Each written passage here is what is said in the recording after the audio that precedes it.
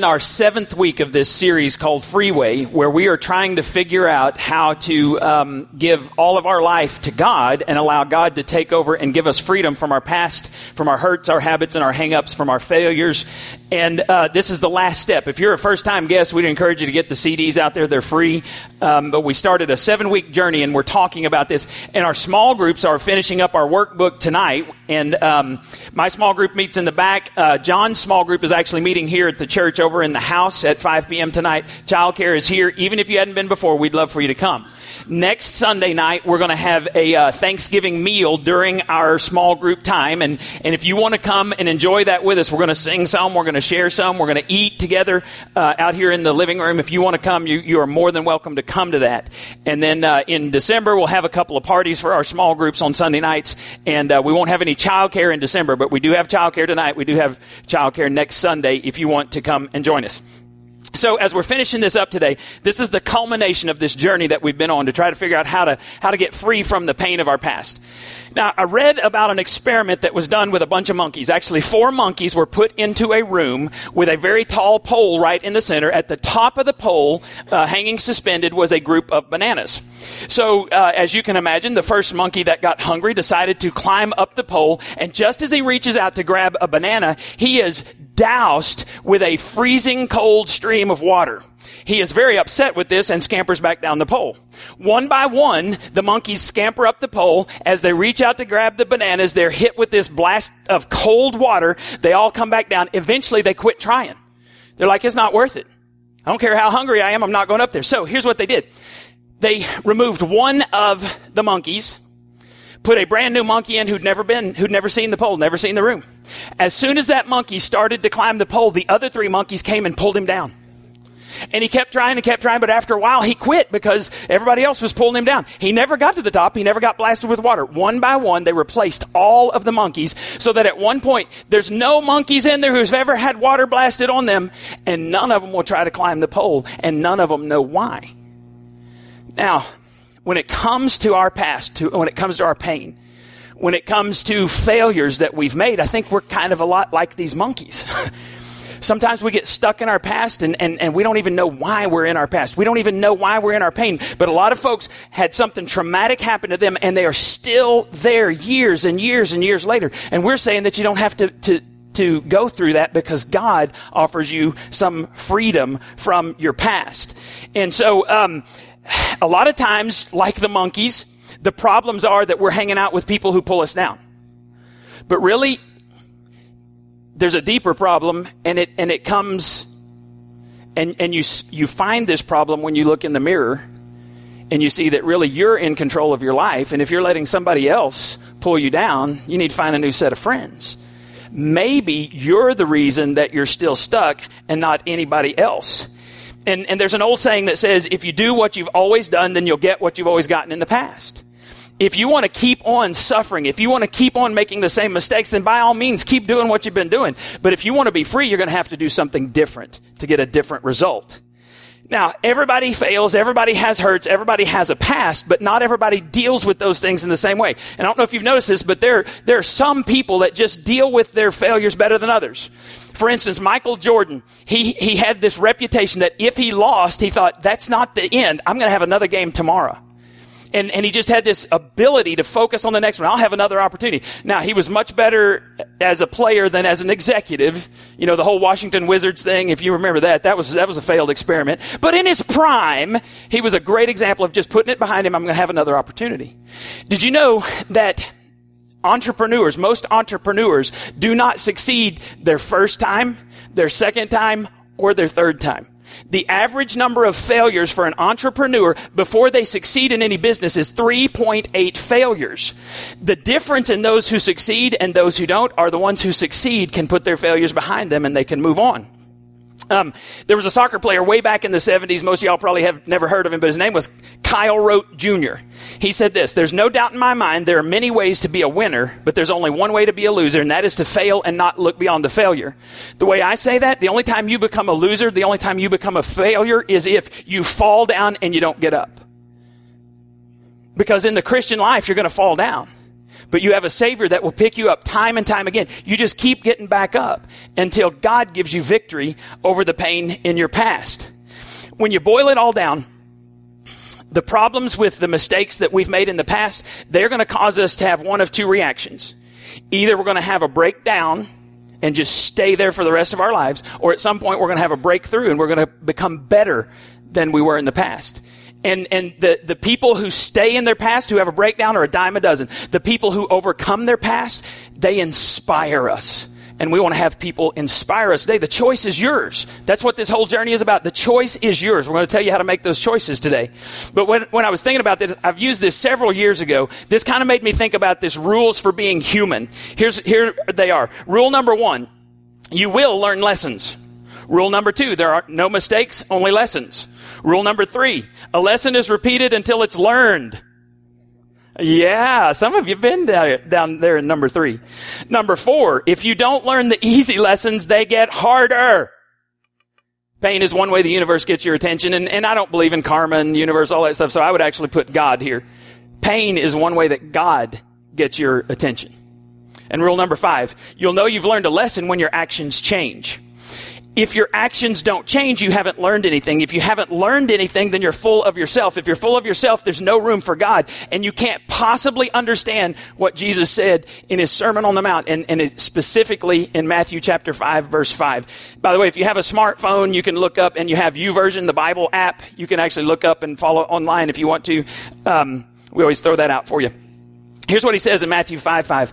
Blessed are the meek, for they will inherit the earth. Now, we hear that and we go, oh, what's the big deal? But you got to understand, Jesus' audience were some of the most proud people. They were the most spiritually full of themselves people who have ever lived on the planet. They had their sights set on a Messiah, and specifically a Messiah that would come help them overthrow the evil Romans. See, the Jews knew they were God's chosen people, and they were looking back to get to their rightful position. This was about power. This was about us succeeding over everyone else because we're going to have a military deliverer. And then Jesus makes this statement that totally catches them off guard. He says, happy are the meek, blessed are the meek. You can have full life if you're meek. They didn't want meekness. They wanted power. They wanted macho. They didn't want a meek Jesus Messiah. This is what they wanted. And dying in your beds many years from now, would you be willing to trade all the days from this day to that for one chance, just one chance, to come back here and tell our enemies that they may take our lives, but they'll never take our freedom?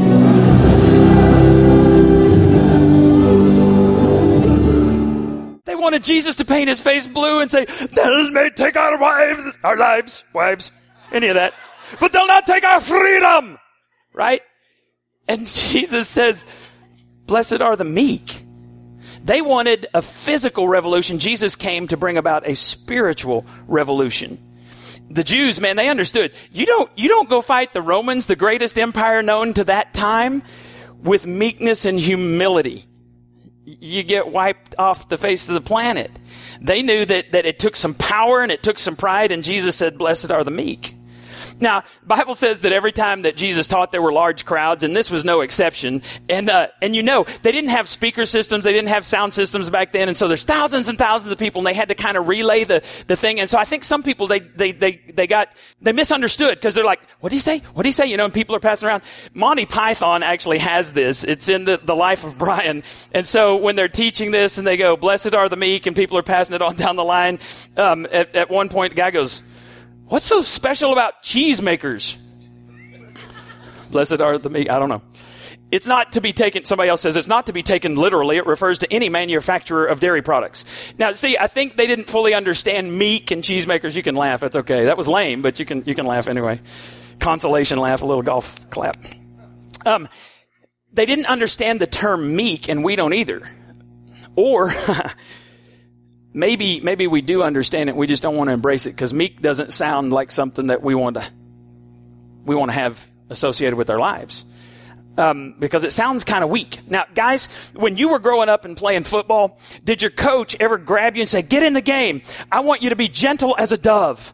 I want you to go after that quarterback and nurture him. My senior year, we had been told since we were in 7th grade, our coaches, same coaching staff, that's kind of unique to have coaches that long. We were told that we were going to be district champs. This was interesting because there had not been district champs in our city for over 15 years. So by the time I'm a senior, 19 years, we've not had a district champ. This was back in the day that only the district champ got to go to the playoffs, not all 800 teams from your district get to go to the playoffs. Not knocking it if you made the playoffs. I'm just saying. All right, back in the day, champion. So we are actually playing the champion who has not lost a district game in 4 years. Lubbock Estacada, their name, just kind of, they were bigger, they were faster, they were from Lubbock. We're from Borger. We had to play against them, 4A high school. And so we're in this game, and I was playing safety, and the running back comes around the corner, and he's running for the sidelines. And so I very gently, very meekly kind of, just kind of nurtured him out the sidelines right in front of my coach. My coach was about this tall. He was actually a college quarterback at New Mexico State back in the day, and he was fiery. Now, he was a Christian. He was a deacon at church, so he didn't cuss or whatever, but when he had fire come out of his eyes, he grabbed my face mask, and he said, "Don't you ever do that again. I want you to put him on the ground." I was like, "Yes, sir." And so I run back out there. A few plays later, guy comes around the end, and I'm not kidding. I'm running as hard as I can. I launch, and I put him down, and my coach goes, "That's what I'm talking about." And I'm just running around going, "Let's hit somebody." Because you kind of lose your mind. You don't have a clue when you're playing football. I just like, "Yeah, I'm not meek." But if you're a follower of Jesus, meekness is something that you better understand. In the original language, the word for meek is praeus. Praeis. And it has different levels of meaning. Now, if you just take the surface level meaning, it means humble, it means gentle, and it kind of fits the stereotype of what people outside the church, when they look at Christians, they think, they're mousy, they're weak, they're spineless, they wear polyester, and they say, "Praise the Lord." And that's the stereotype, right? But that's not the meaning that Jesus gave here. Jesus has a deeper meaning that he wants you to understand, and I want you to get today. And the word was often used to describe an animal who had a wild nature, and that nature, that will, had to be broken. Why did it have to be broken? Because unless the will of that animal was broken, it was not useful. You see, you and I have to be broken by our heavenly trainer before we're useful, because we're full of ourselves. He can't use us. It's when we're empty that he uses us. Now, do you know people who have lots of potential, but they've never reached that potential? It's because they're not broken. Do you know people who used to be useful in the kingdom of God who aren't useful in the kingdom of God anymore? It's because they're not broken. You and I have to be broken to be useful in God's kingdom. And that's not something that we like. And I'll just be honest with you, you don't get broken when everything good happens to your life, when it's all sunshine and roses. Usually when you're broken is when life falls apart and you don't have anywhere else to turn. You say, "I can't do this in my power." And God says, "Now I've got you where I want you." See, what he was talking about was a stallion. I've got a picture of a stallion here. This pretty magnificent animal. Now, this animal can run like the wind. It can pull plows through fields. Is there anything about that animal that says weakness? No. The image he's using, though, is this animal tamed. Meek actually means strength under control. That's on your listening guide. I want you to get that. Strength under control. That's a tame stallion. Being meek is more than just being nice. It's not just lacking conviction. Actually, being meek means you have tremendous courage and conviction. You just have it under control. And that's what God wants. It's strength under fire, courage under fire. And see, this gentle spirit, this meek spirit, cannot come from inside of you, because you don't possess it. It actually comes from the Spirit of the living God taking residence in your life and equipping you to be meek in the middle of some pretty strange circumstances sometimes. And it's actually the Spirit of Jesus. Look what it says in 1 Peter 2, 21 through 23. Jesus, who suffered for you, is your example. Okay, it says the Son of God suffered. If we're following him, what does that probably mean for us? Okay, just checking. 3 people got it. Jesus, who suffered for you, is your example. Follow in his steps. He never sinned and he never deceived anyone. He did not retaliate when he was insulted. When he suffered, he did not threaten to get even. He left his case in the hands of God, who always judges fairly. Jesus didn't just sit on the mountain and say, blessed are the meek. Jesus walked it. He lived it in front of everybody. And he's our example. And meekness has always been God's pathway. You can find it in the Old Testament. You find it in the New Testament.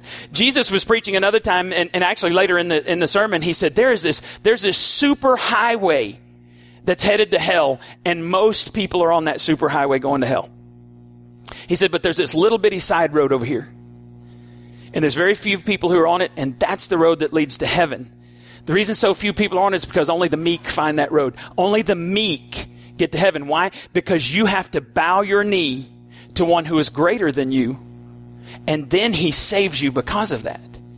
And so this meek road, that's always been God's way. In the Old Testament, it was Moses. Y'all remember Moses? He wrote the first 5 books of the Old Testament. He was the leader who led the Israelites out of Egypt. If you ever watched 10 Commandments, that's a horrible biblical representation, but at least it gives you a little bit of idea of what's going on. It's just not biblically accurate at all. But Moses, Big Mo, the leader, look what it says about him in Numbers 12:3. Now the man Moses was very what? Meek. More than all men that were on the face of the earth. Meekness wins. Meekness is what separated Moses from every other man. And God says, that's the heart I want. I want a meek person. I choose him. Now, God doesn't want us weak. He wants us meek, which means strength under control. And meekness is all about control. And here's your next thing on your listening guide. True freedom is found by choosing who controls you. Because someone controls you. It may be you. It may be somebody else, but you are under someone's control. And when you choose God to control your life, he sets you free. He says, blessed are the meek. Happy are the meek. Free from their past are the meek. And this choice is all about stepping across the line of faith and declaring your intentions. It's a decision followed by a process. You step towards God that says you're giving all of your life to him, and you step away from doing your old way of life, doing it in your power. And what we're talking about is the most important choice in your life. So if you want to be free, then you've got to ask God to take control of your life. And here's how you do that. There's 4 things you must accept if you want to be a fully devoted follower of Christ, if you want freedom. First is accept God's Son as my Savior. Now, this is where you admit you've messed up. This is kind of the humility where I say, yeah, I'm a sinner and I need someone to save me. And you ask God to be the forgiver of your sins and the leader of your life. Acts 16:31 says this, believe in the Lord Jesus and you'll be saved. Now, I didn't put this on your listening guide, but Romans 10:13 says everyone who calls on the name of the Lord will be saved. So it's a very simple process, but you got to bow the knee to do it. And you have to admit, I'm a sinner and I need somebody to save me. And then if you accept God's Son as your Savior, the Bible has this incredible promise for you. I was standing at my doorway probably 18, 19 years ago when some Mormons came to the house. And we were having a debate about whose way was correct. And I said, okay, let me ask you, if you were to die tonight, how do you know you'll go to heaven? And they looked at each other. The 2 elders looked at each other. They looked back at me and they said, you cannot know. And I said, point of order. Because the scripture, which is one of the Bible, one of the texts that you use, the scripture says otherwise. Look what it says in 1 John 5:11-13. Whoever has the Son has life. That means accepting him. That means calling on the name of the Lord to be saved. Whoever has the Son has life. Whoever does not have God's Son does not have life. So it's real simple. Have you accepted him? And then look what it says. I've written this to you who believe in the name of the Son of God so that you may know you have eternal life. And so they started to turn and walk off. And I said, a little fire got into me by then. And I said, let me tell you something right now. 30 seconds after each one of us dies, we're going to know which one was telling the truth, because the Bible says that I can know that I have eternal life, and I will stand before God and he will say, your name is written in the book of life. Come in. Good and faithful servant. Not because I'm good, but because my Savior is good. And I said, when you stand before God, you will remember this day.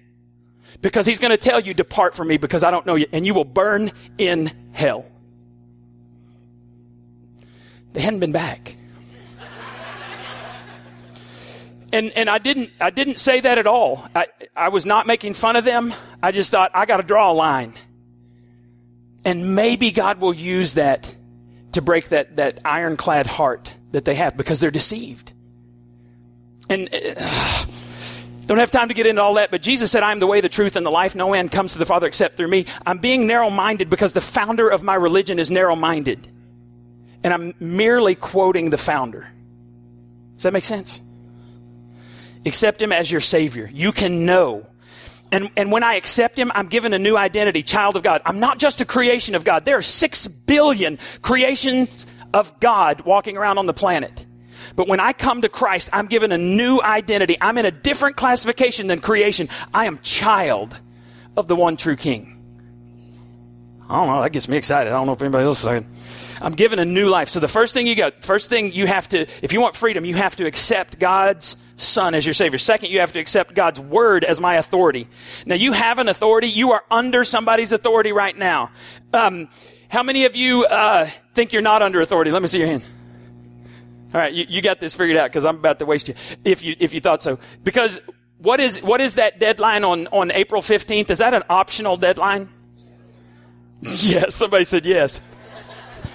It's only optional for a while. They eventually catch up with you, and I will come visit you and say, you're an idiot. Because Scripture says, submit to the governing authorities until the governing authority tells you to contradict God's word. And then you have an authority. And what we say is God's word is our authority. And if you come to me and you say, what do you think I should do? I'm going to point you to God's word. It's not because I don't have a brain. It's because I do have a brain, and my Father in heaven has given us 95% of what we're supposed to do in the world. It has all kinds of stuff about family, parenting, marriage, sex. It's awesome. It's created by God. It's designed to be in marriage. Oh my goodness. Scripture is unbelievable. And if you'll get under the authority of Scripture, God will lead you to freedom. He won't keep you from pain. He'll take you through the valley of the shadow of death to show other people that He is your deliverer. Right? So you accept God's word as my authority. And here's what the Bible says. You're going to be judged according to the Scripture. And look what it says in 2 Timothy 3:16. All Scripture is inspired by God and is useful to teach us what is true and to make us realize what is wrong in our lives. It corrects us when we are wrong, and it teaches us to do what is right. Maybe the reason your life is messed up is because you're ignoring the manual, God's word. And you don't get to pick and choose. Too many people take God's word like it's a buffet. I'll have a little bit of love. I don't know about that tithing. That's a lot of money. I'll forgive people that I like, but I don't want that forgive my enemies and pray for them. God says it's all or nothing. And any other authority than God's word, than the kingdom of God, you'll be led astray. So, accept God's Son as your Savior, God's word as your authority. 3, accept God's will as my purpose. Oh, I love this verse, Psalm 40, verse 8. I take joy in doing your will, my God, for your instructions are written on my heart. Now, just out of curiosity, there's no judgment, anything here. How many of you have tattoos? Let me see your hands. That's over half of us have tattoos, and that's great. I'm not a tattoo person. I'm not ever going to judge you. But most of the time, people, when they get excited about their tattoos because they're going to permanently put something on their body, and it's going to be sometimes it's verses, sometimes it's names, and sometimes the names change. And I'm sorry, I just laugh when that happens. I'm sorry. But it's something that's to be a permanent marker, and it reminds you and it reminds other people of something that you are happy about or proud of. David wrote this verse and he said, your word is tattooed permanently on my heart. It's not a suggestion. I want to do your will, and your word is on my heart. And he said, your will is what I want to do more than anything else. It's better than breath. He said, one day in your courts is better than 1,000 days anywhere else, because I want to do your will, God. Look at verse Psalm 143:10.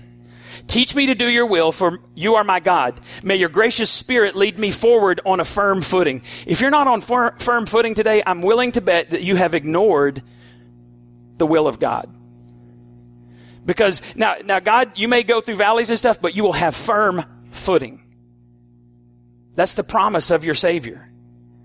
And I want to challenge you to pray this. God, I don't even know everything about what you want, but here I am. I'm just going to offer you my life because I believe your word. will put me on a firm footing. So God's Son is Savior. God's Word is your authority. God's will is your purpose. And number 4, God's power as my strength. Oh, this is cool. Because it means you don't have to rely on your strength anymore. Because I got a news flash for you. You're not strong enough. Ladies figure this out much sooner than men do. Our egos are way too big. We want to hit something. We're not strong enough. And I'm going to tell you what will happen when God gets a hold of your heart or you get old. Your heart becomes tender. And I didn't know how to cry. I was taught you don't cry, and there's certain things nowadays that just pierce my heart. My kids can get in my heart, and when stuff happens to them. Last night, this always Janie has this habit. When we were at home, the girls went to Walmart, and all of a sudden we heard sirens from everywhere. And her first thing is to call the kids and check on them. Always has been. Whoever's driving, if they're gone. And I mean, we live over by the hospital, and I'd seen Care Flight, and I thought the Care Flight was taking off. No, I went outside, and there's ambulance, police cars, there's stuff going on. And for a brief second, I almost threw up. Because I thought, what if it's my girls? And then, they answer, and I'm like, oh, I can breathe again. When God gets a hold of you, he's going to make your heart tender. And I'm just telling you, it's okay to cry. Look what Philippians 4:13 says. I have God's power. I can do everything through Christ who gives me strength. Now, choosing to follow God, this is going to determine whether you get well or not. It's going to determine those who get healed and those who stay in their past and in their pain. It separates those who are going to be fully devoted followers of Christ and those who are just going through the motions. And when you make these commitments, you need to know that you're going to have to recommit over and over and over again. Got a couple of pictures here. Some of y'all have seen these before, but a lot of you haven't. Here's the first one. This is our engagement picture.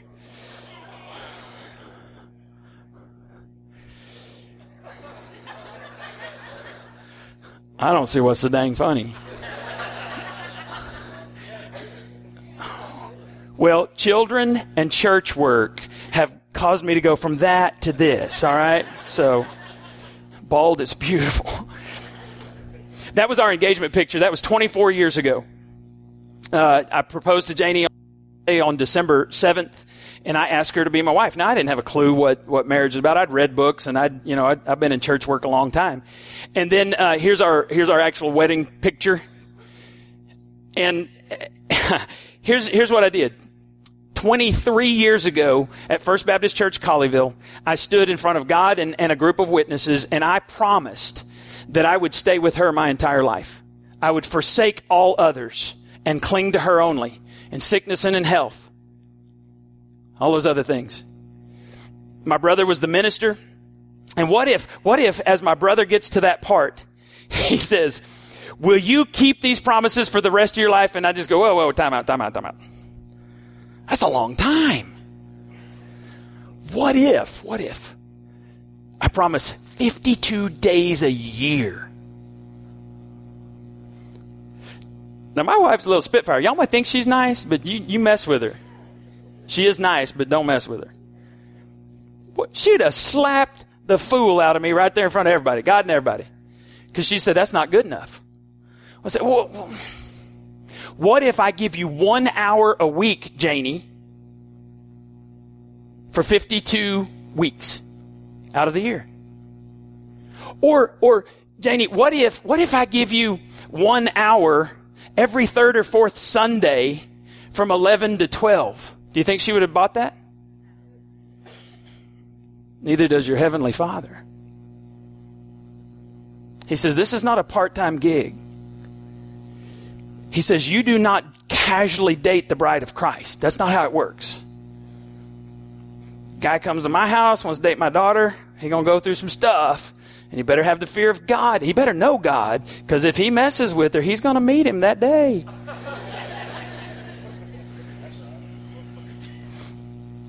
But your Heavenly Father says, I want commitment. I want you to declare what it is that you're going to follow. You're going to follow me, or you're going to follow someone else. you're going to have to recommit. I recommit to Janie every day. She recommits to me every day. The reason so many marriages are falling apart is because one or both spouse quits committing. And y'all have heard me say this, but I joke about it. I tell her every anniversary that I promised her before I married her I'd give her 50 years. And so this will be 24. And on this one I'll say 26 more, baby. Then we got to renegotiate. I'll be 76. I'll be in the prime. You have to recommit. Let me ask you this. How many of you were in scouting? How many of you did Boy Scouts, Cub Scouts? All right. Well, I went a couple times, then I quit. I never made it close to becoming an Eagle Scout. I wasn't even good enough to be a parakeet scout. They didn't,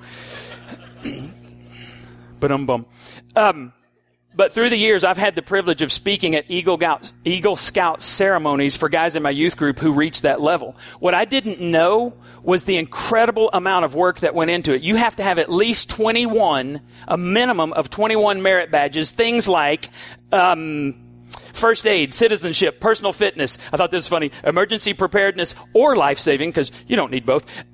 Camping, family life. That's just a few things. At least 21 merit badges. Put that picture up there.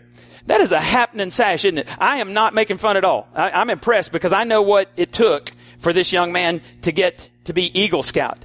Well, they have this ceremony and they celebrate what they've done. Now, I bring this up because I'm trying to make this point. Some of you pick and choose which badges you're going to accept in your life. Sure, I'll accept the Jesus as my Savior badge, but I don't want His word or His will or His power. I just don't want to go to hell. So I want fire insurance, but you can keep all that other trash for yourself. And God says, no, it doesn't work that way. There's no separation of God as your Savior and Lord. That's something that some churches in America have done. You don't accept Him as your Savior and then later He becomes your Lord. He becomes your Lord, and because He's your master, He's the boss, then He saves you. That's a byproduct of Him being your Lord. Does that make sense? And so what a lot of people do is we have this Jesus badge. And I'm not going to give all of my control. I'm just going to have this Jesus badge. And it takes up the same amount of real estate as the others. It's no more important than any other badge that I have. It's kind of like the work badge or the family badge or the friend badge or the exerciser badge or the politically correct badge or animal lover badge or shopper badge or socially conscious badge or moviegoer badge. They're all the same. The point that I'm making today is Jesus is everything. He's not an extra. Now, it doesn't mean when I accept Christ that all my other badges totally disappear. It just means they're not prominent. I still have a dad badge, but I'm trying to be a dad who parents as a follower of Jesus Christ. I still have a friend badge, but I don't hide Jesus Christ from my friends. I try to treat them the way my Heavenly Father told me to treat people. I have a possessions badge. I've got possessions that I've gathered, but I don't try to hoard them to try to compete with someone else. I actually use them, and I want other people to use those things to further the kingdom of God, because I realize my possessions are temporary. Jesus is not a bonus. He's not an extra. He's God. And it's not about having so many badges so that I have the willpower to change. Willpower doesn't help. What you need is the Holy Spirit's power to change. So I consciously choose to commit all of my life to Christ's care and control. That's where freedom comes from. So let me finish up with a few questions for you. These are no, they're not on your listening guide. I thought they were. First question. Do you believe Jesus Christ died on the cross for you and proved He was God's Son by coming back to life? That's a yes or no question. Question 2, do you accept God's free forgiveness for your sins? You can't earn it. Scripture is very clear. You cannot earn it. You have to accept it as a free gift. 3, are you ready for Christ to be the leader of your life? Now, if you answered yes to those questions, today is the day to step across the line of faith. And if you've never said yes to Jesus, I'm going to ask you to do this today, and I'm going to tell you how in just a second. But I want you to turn over the back of your registration card, and if you're ready to accept Christ, then I want you to say, I will. And then I want you to circle those words. If this is the first time that you have ever prayed and surrendered to God, then I want you to circle those words. I will. I will surrender. I will accept God's Son as my Savior. I'll accept His Word as my authority. I'll accept His will as my purpose. I'll accept all of those things. And you just circle, I will. Now, some of you, you're already in the kingdom of God, but you've got to admit that Jesus is just one of your badges. He's no more important than anything else. And other people see that. And you realize today that you're shortchanging your Heavenly Father and you want to come back. You want to recommit. And I want you to write on the back of your card, I will, and I want you to underline it, because the underline is saying, I want to make Jesus the foundation of my life. It's not Jesus plus my job, not Jesus plus my spouse. It is Jesus, and then every other badge flows out of that. And would you bow your heads for just a moment? Those of you who are ready to accept Christ, it's real simple. You pray silently where you are. God, I know that I'm a sinner, and I'm asking you to save me. Read you the scripture. All who call on the name of the Lord will be saved. If you accept his gift, you just say, God, I accept what you've offered to me, and I give you my life in return. Now, those of you who have strayed from God and you know it, today's the day to recommit. And 1 John 1:9 says, if we confess our sins, he is faithful and just to forgive us of our sins and to cleanse us from all unrighteousness. Some of you, you've allowed unrighteousness to creep into your life, and before you knew it, you were distant from God, and it's time to come back. I want you to just pray, God, please forgive me for walking away from you. Thank you for taking me back. I recommit to you today. Now, if you did those things, in just a minute, I'm going to have you write that on the back of your card. As just kind of your cementing that decision, that commitment today. Father, we don't want you to be one of many badges. We want you to be everything. We pray this in Jesus' name. Amen. Now look at me real quick, because I've got 3 more things I got to tell you, and this is rapid fire succession. When God sets you free, he expects you to do 3 things for the rest of your life. It's why this church was started. It's why this church will continue to exist. This is what he wants you to do. First, he wants you to tell others that freedom comes only through Christ. You are the primary way that God tells others about Jesus Christ. There's no plan B. It's us. So our freedom isn't just for us, it's for others. It's meant to be shared and given away. Everything in God's kingdom can be redeemed for his glory. So what the enemy meant for destruction in your past, God meant it for good. God will use it to help love and serve others. So you find beauty in your brokenness, you find healing from your brokenness, and you share that with others. Second thing God wants you to do the rest of your life is he wants you to chase the prodigals. Very first sermon we talked about the prodigal son and how there were things that Middle Eastern men didn't do. Well, one thing that a Middle Eastern man would never do is run in public. But as soon as his son started towards home, this Middle Eastern dad, which is a representation of your heavenly Father, threw all caution to the wind. He didn't care who was looking, and he ran and embraced his son. He said, because my son has come home. He was dead, now he's alive. He was lost, and now he's found. And now he's given you and me the job of running towards prodigals. It's why we do church a little differently here. Because God forbid that somebody far from God should walk in our doors and say, I'm not dressed right. Someone judged me. Someone said I couldn't have their seat because they've been sitting in it for 20 years. That will never happen here. Because we're supposed to chase people who are far from God. And then the third thing, it's what I want to spend the rest of my life, however long God leaves me here, is rebuild the ruined.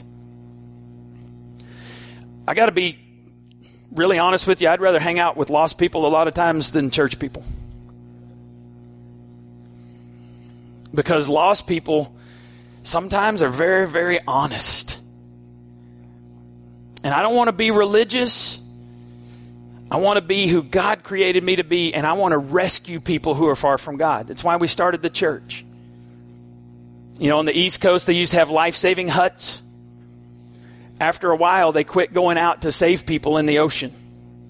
You know what those huts became? Little country clubs, where they would come back year after year and they'd give out awards for humanitarian things that people did, but nobody was saving lives anymore. This church is going to be about rescuing the ruined, rebuilding the ruined, rescuing the lost. Take your registration cards, if you would, and fill those out. If you prayed today and this was the first time, I will, circle that. If you're coming back to God, I will, you underline that. If you have prayer concerns, put those on there, and then I'll have you put those back in the baskets. We have 3 baskets at the back. One is our joy basket. We give there, or you can give online, nlccp.com. There's a little thing at the bottom that says online giving. You follow the instructions there. Second is our registration card basket. If you have prayer concerns, put it on there. If you have answered prayers, that's my favorite thing to do, is read through answered prayers. Put that on there, and you'll put it in there. Then there's a third basket called the bagel basket. Now, here is, I got to tell you this before we leave. And I know you're going to have questions, and that's okay. You can have questions. Travis, put that picture up there. You find it? Should be down there in the pictures folder somewhere. Now, a funny thing happened on the way to us pouring a parking lot out here and having a covered drop-off area. We've raised about almost $30,000 for this project. 10 days ago, I get a phone call. We're not even looking to do anything. I get a phone call.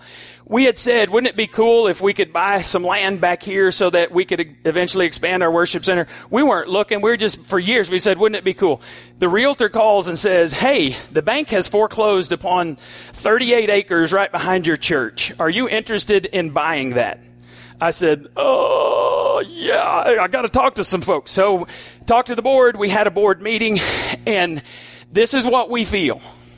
We feel that God has just dropped that in our laps.